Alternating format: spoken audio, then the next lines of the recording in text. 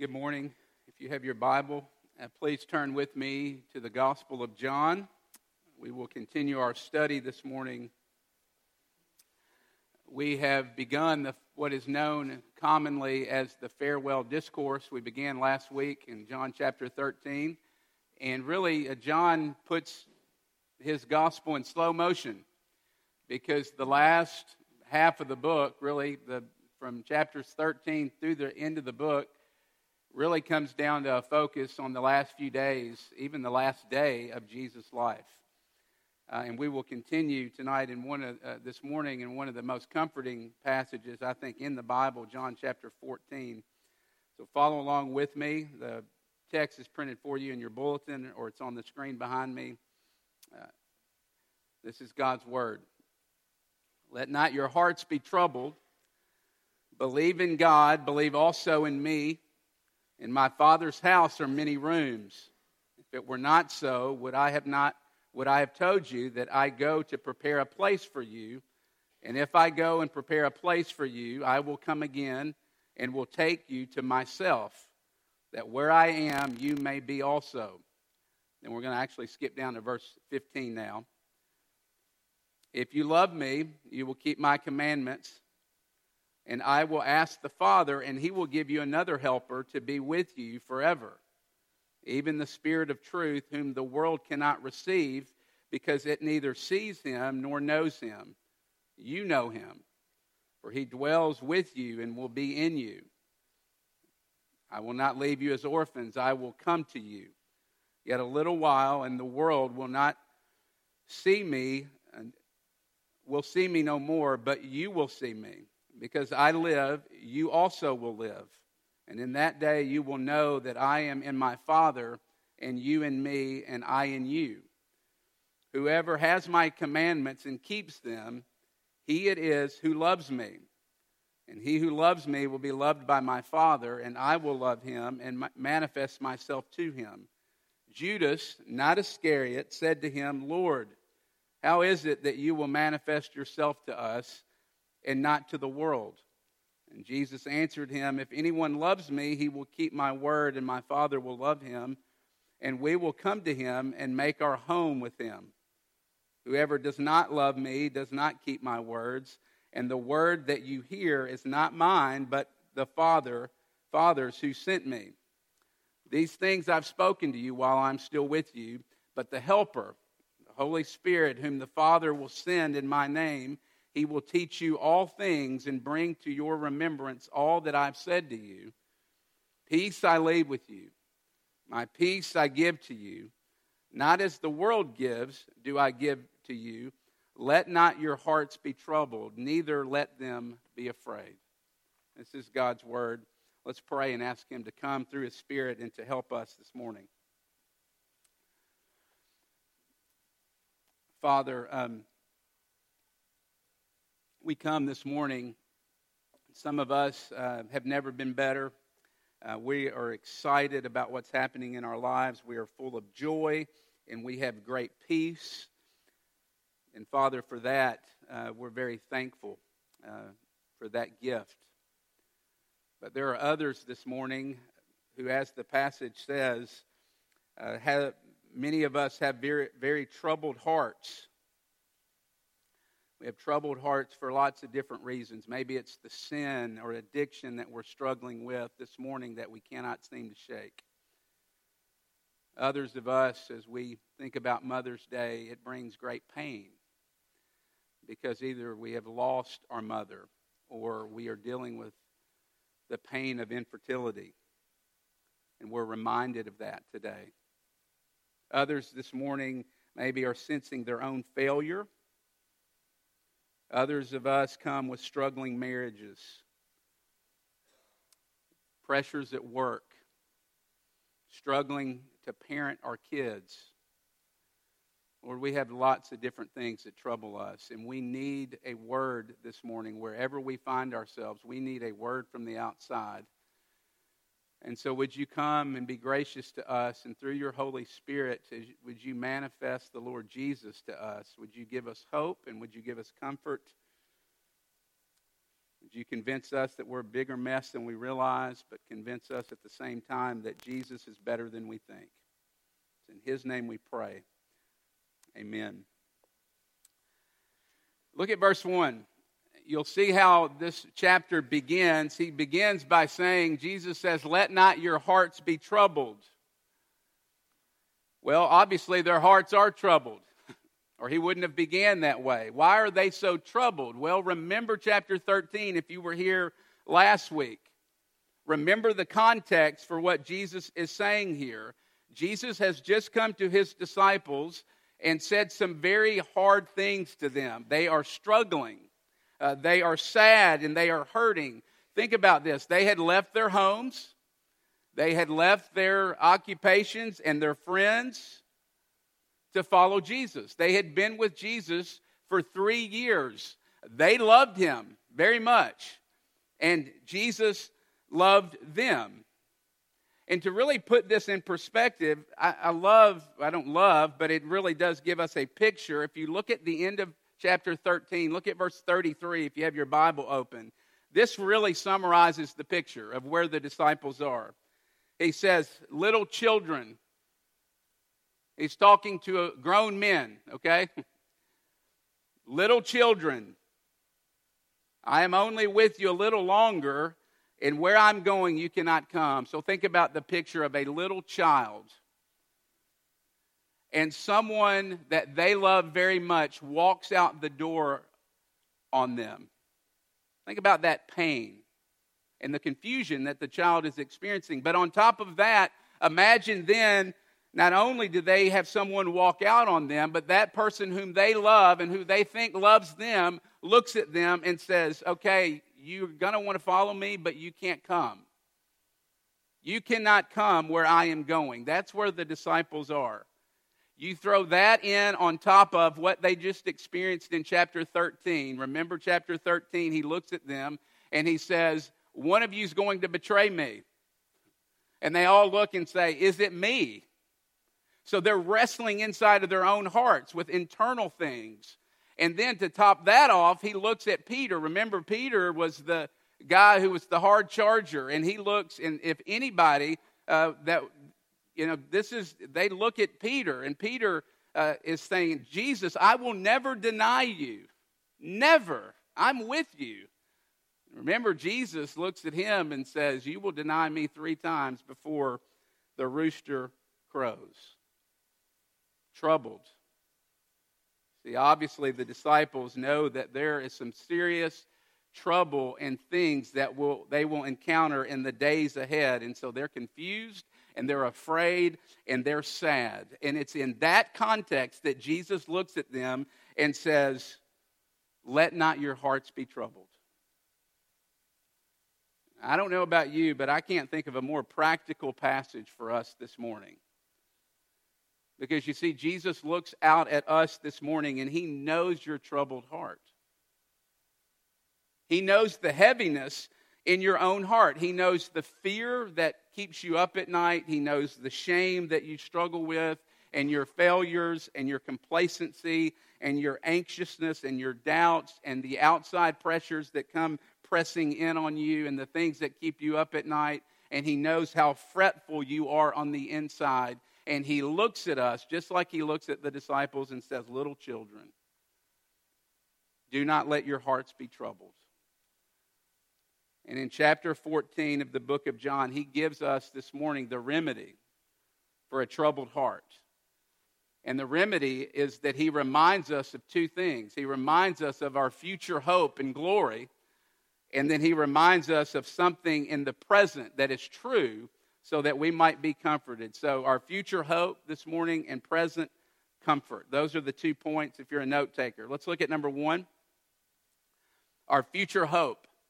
Look at verses 2 through 4. It says, in my Father's house there are many rooms, and I am going away to prepare a place for you, and then I'm going to come back for you, and you will be with me forever. That's, in a sense, what Jesus is saying. Remember the context, troubled hearts, internal pressures and outward pressures. And the first thing that Jesus does for them and says to them as he starts talking to them about heaven. That's what he's talking about here. Now, why in the world would he do that? Well, because how you and I live in the present, right now, and the way we respond to trouble is controlled by what we think and believe about the future. How you respond right now to things in a broken, fallen world is shaped by what you believe about the future, what your future hope is. And one of the images and pictures that the Bible gives for us of heaven is a wedding. And we can't really see this that clearly, but Jesus in this passage is using wedding language in John chapter 14. Because when Jesus says, "In my Father's house are many rooms, and I'm going to prepare a place for you, and I will come back, and you will be with me forever," that would have been language that would have been very familiar to the first century Jews. Because back then, when a man would ask for a woman's hand in marriage, he would go to her and he would say, "I am going to prepare a room for you.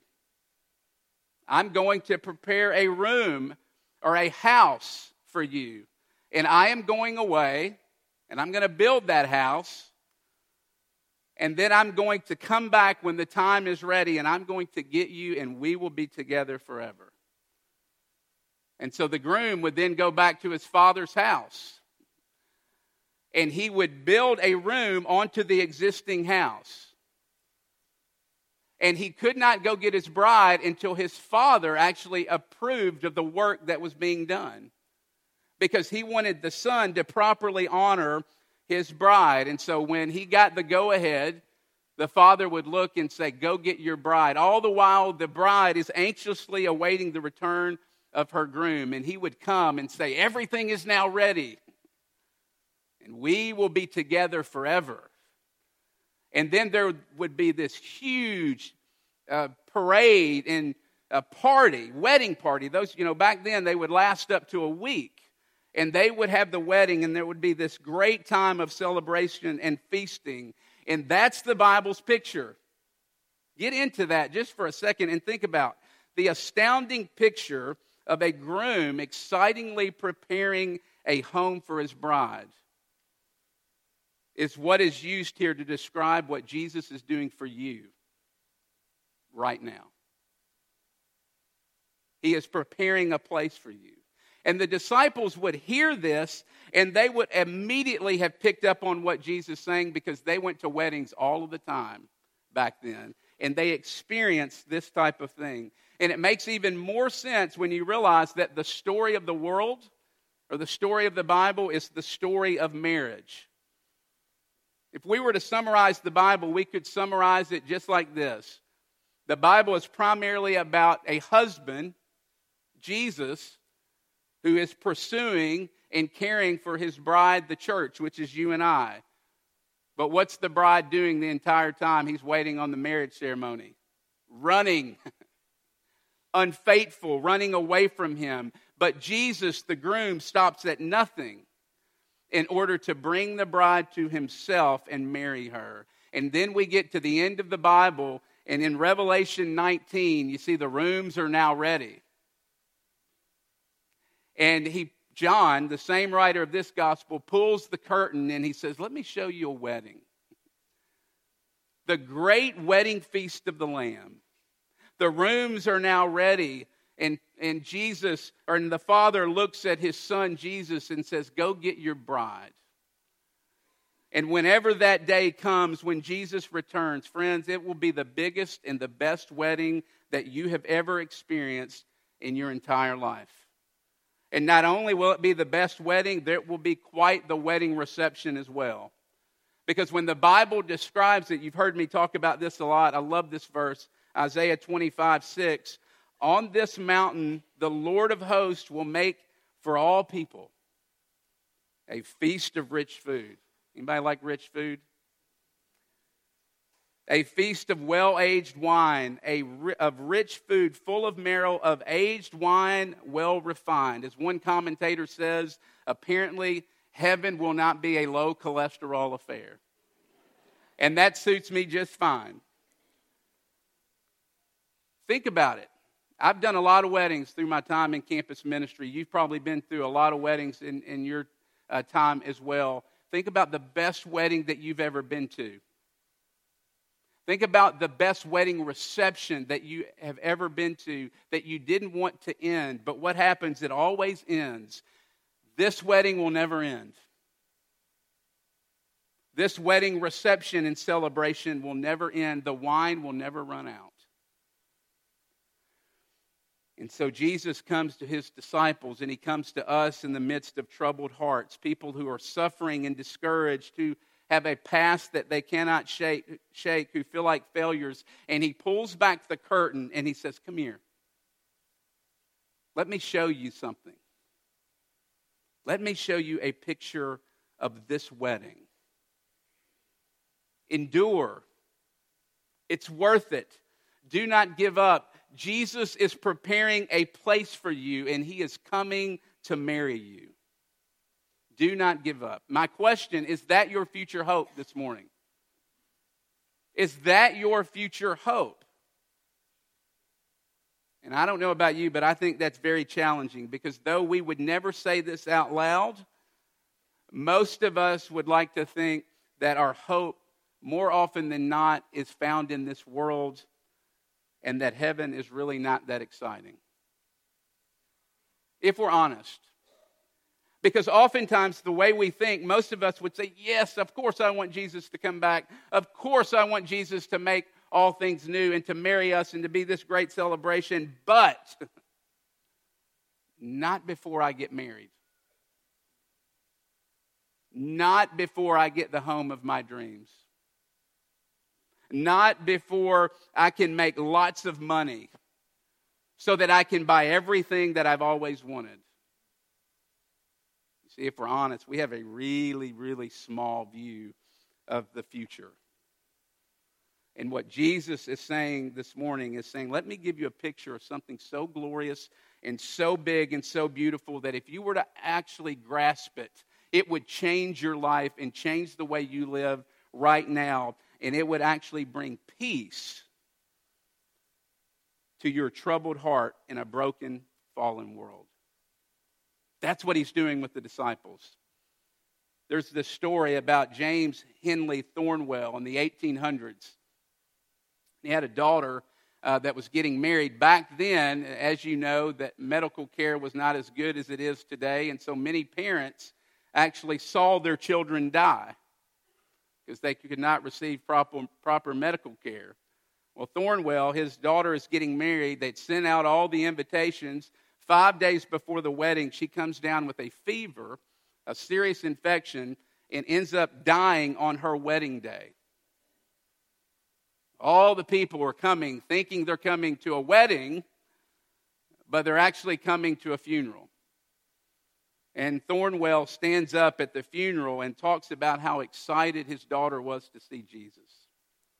And how excited that she was going to be the first person in the family that actually got to see Jesus face to face. And she even said before she died, I will be waiting for you as I am in the presence of Jesus. And they actually buried her in her wedding dress.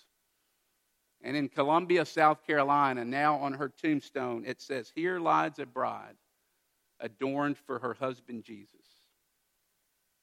How in the world can on arguably her greatest day on earth, her wedding day, could she not, instead of being angry and frustrated and bitter, actually be genuinely excited to die because she gets to see Jesus, so much so that she's buried in her wedding dress? Well, because you see, she had a living hope. She knew that Jesus was her true groom and that he was preparing a place for her. And that belief and trust actually reframed her present circumstances and brought peace and comfort to a troubled heart. Secondly, our present comfort. So our future hope not only helps our troubled heart, but a present comfort. Look at verses 16 and 26. Again, you hear me say this a lot. You can't say everything. If you try to say everything, what happens? You say nothing. We could spend weeks on this one chapter, but I really want us to focus in on 16 and 26 and work out what Jesus means when he says that the Holy Spirit is another helper. If you look at that verse and you have your Bible open, you'll see a footnote that takes you to the bottom of your Bible, and it says that this word could be translated counselor or advocate. And anytime you see that in your Bible, that means that that word is very, very rich, and it could be translated in multiple ways. But I believe, and many scholars and commentators agree, that the better word there is actually counselor or advocate when Jesus is talking about the Holy Spirit. Let me try to work this out. The fact that Jesus says that he is going to give us another helper, what does that imply? That there's one that has come before, right? So what does he mean? Who is the first advocate? Who is the one that has come before? Well, it's interesting. John, again, in another one of his letters in 1 John, the only other time this word is used, 1 John chapter 2, verses 1 and 2, he says, if anyone does sin, he has an advocate before the Father, the Lord Jesus Christ, who is the atoning sacrifice for his sins. And so who's the first advocate? Jesus. Who's the second advocate that he's talking about here? The Holy Spirit. And unless we understand that Jesus is our first advocate, then we'll never understand the role of the Holy Spirit as our second. And so the first thing we need to work out is, what does it mean by this term advocate? Well, strictly speaking, advocate is a legal friend. It is someone who comes alongside you and speaks for you on your behalf and actually represents you. And in our context, an advocate would be what? A lawyer. What happens when you go to see a lawyer? They represent you. They speak for you in the court of law. And if you have a good lawyer, they are eloquent and they are good, and that makes you eloquent and good because they're representing you. If you have an advocate or lawyer who fumbles around in front of the judge and in the courtroom, then you fumble around in the courtroom because they represent you in the court.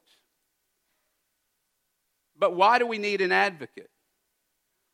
Well, because you see, Jesus is so good and kind and gracious because he knows that even if you and I claim freedom, that many of us still live as if we're on trial. Anybody else struggle with that? Still live as if you're in a courtroom.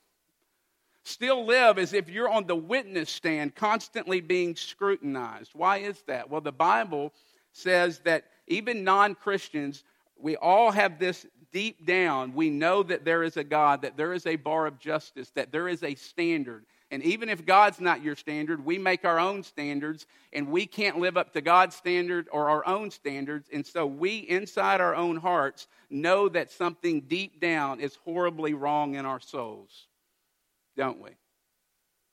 We know naturally that we're not acceptable, and because we're not acceptable, we look for verdicts from other people. We're looking to something or someone in our life to plug into to make us feel alive and worthy and acceptable and lovable and valuable. You see, what we want more than anything is we need, don't we, people to come in from the outside and look at us and say, well done. You are worth something. You have great value. And you know, growing up, and your parents would tell you, and the world says, it really doesn't matter what people think of you. The only thing matters is what you think of you. That's what really matters. Garbage. That is not true. And you know that is not true because think about it. You might think you're fine, but if everyone else around you and all the other voices say that you're worthless and you don't amount to anything, it doesn't work. It's the old thing of 100, and I feel this, 100 compliments, but it's that one criticism, isn't it? That one critique or someone being critical of you that just sticks with you and you cannot let it go. You see, we need a word from the outside, don't we? We need someone more than anything to come to us and to say, you're beautiful. You're really something. And the job you did on that project, you knocked it out of the park. You see, we're all looking for verdicts. And when we get a verdict like that, what does that do to your soul? When somebody gives you a good verdict, you know what it does to mine? It puts extra wind in my sails. I move out into the world with an extra pep in my step. Why? Because you see, we're in a courtroom. And we got a favorable verdict. And so what do? Well, we've got to understand, first of all, that Jesus is our lawyer. That Jesus is our advocate. And that he represents us in the court. And why does that matter? And Tim Keller, a few years ago, opened up this idea of Jesus being the first advocate and the Holy Spirit being the second. And it's really been life-changing for me. And here's what he says. He says, we tend to think, and this is what we do, we tend to think that when I mess up, that Jesus goes before God the Father and says, Jason's done it again. He's done it again. Would you please forgive him? Would you please just give him one more chance? And we just kind of imagine the Father wringing his hands and begrudgingly saying, well, okay, one more chance. But that's not it. You see, that's not the picture. Jesus is not pleading for you. Jesus is actually your lawyer. And you know as well as I do that a good lawyer doesn't just go to the judge and say, please let him off. No, a good lawyer goes before the judge and makes a case. And here's the case that Jesus makes for you. He says, I died on a cross, and I have paid the debt for all of their sin. And so now the scenario is, yes, I know Jason has done it again, but I'm not asking for mercy because I've paid this debt. And it would be unjust of you to demand two payments for the same debt. I want justice. I want a full acquittal. You see the difference, friends? That is an indestructible case. And that's the job of Jesus, your first advocate, is to go before God the Father and say, I know what they've done, but look at what I've done. Look at all that I have done, and now accept them in me. You see, the verdict is in on you this morning. And if Jesus is your advocate, friends, in the only court that really matters, you are beautiful and you are loved and you are accepted.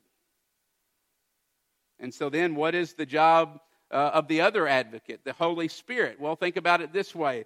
The first advocate is your legal advocate speaking to the Father on your behalf. That's what Jesus does. Well, then what does the Holy Spirit do? He speaks to you for you. Here's what I mean. It's the job of the Holy Spirit to argue in the court of your own heart and remind you of who Jesus is and what he has done for you. The Holy Spirit's job, and we'll talk about this more when we get to chapter 16, is to take the spotlight and to shine it on the Lord Jesus Christ and to make what he has done for you real and true to your heart. Look at verse 26 through 27. But the helper, the advocate, the Holy Spirit will teach you all the things and help you to remember all that I've said to you. Peace I leave you, peace I give you. Here it is again. Do not let your hearts be troubled. Think about we've seen peace, troubled, and then he says, do not be afraid. Isn't it interesting that all throughout the Gospels, we never hear Jesus saying, don't be sorrowful. Don't be sad. You know what we hear over and over and over and over again? Jesus saying, do not be afraid. Do not be afraid. Why? Because you have a good advocate called the Holy Spirit who lives in your heart and reminds you of the Lord Jesus Christ and all that he has done and said. And so what's the cure for a troubled heart this morning? How do you overcome your anxiousness and your insecurity and the things that keep you up at night? Well, isn't it interesting? I wish it were this way because it'd be a whole lot easier. But Jesus does not give you a program. He doesn't give you a method and say, go do these 3 things, X, Y, and Z, and all your troubledness in your heart will suddenly go away. No, he doesn't do that. He does something even better. Might not be easier, but it's better. He says, let me give you a person. Let me give you the third person of the Trinity, the Holy Spirit, to come and dwell inside of you. Look at verse 18. I will not leave you as orphans. Let me give you a person who, when you feel crushed by criticism, tells you that your worth is not found in the comments by other people, but it's found in what Jesus thinks of you. It gives you a person who inside your heart, when you feel lonely and afraid, says that you are never alone, that he is with you always until the very end of the age. He gives you a person who, when you're fearful about the future, reminds you that God is in control and that he's good and that he is holding your life in his hand. He gives you a person who, when you are fearful and controlling your children, reminds you that Jesus loves your children more than you do. You see, that's the second advocate. That's what the Holy Spirit does. He argues with you in the court of your own heart and reminds you what is real and true about Jesus and who he is, and it's our job to simply listen. I'll close with this story. There's a story of a Welsh preacher. It talks about when he was a teenager, he had this aunt who was a very strong Christian who was dying. She was on her deathbed, and he talks about being huddled around her when she was on her deathbed, and she was slipping away, and they thought she was unconscious and couldn't hear. And another family member said rather loudly, well, it's just such a shame that she had to have such a hard life, and she saw 2 husbands die before her, and she'd been sick most of the last few years of her life, and on top of that, she died poor. He says all of a sudden, the aunt who they thought was unconscious, her eyes pop open. She pops up in the bed and says, "Who's calling me poor? I am rich, and I stand before God bold as a lion." And a few minutes later, she lays her head back down and passes away. See, that woman had a peace and a confidence in the face of great loss and in the face of a troubled heart. Why? Because she listened to her advocate. She listened to her advocate, who in a sense, what she was saying was, I got the only husband who can never die. And I've got the only wealth that can never be taken away from me.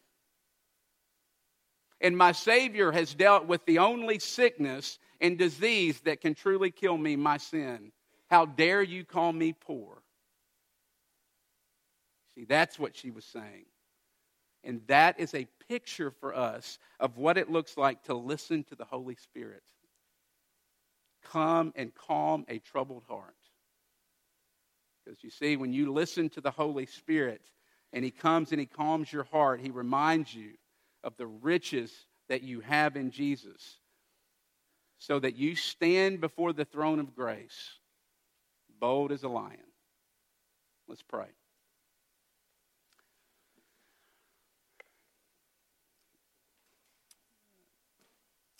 Father, we are thankful this morning that because of Jesus, the verdict is in on us, and that we do not have to live our lives like we're on trial. Lord, we confess that we so easily try to prove our own value, and we look to verdicts and to so many other things. Lord, help us to believe. We pray through your Holy Spirit, the second advocate. I pray that he would come this morning and remind us of who we are. Help us to not be afraid. Calm our troubled hearts. In Jesus' name, amen.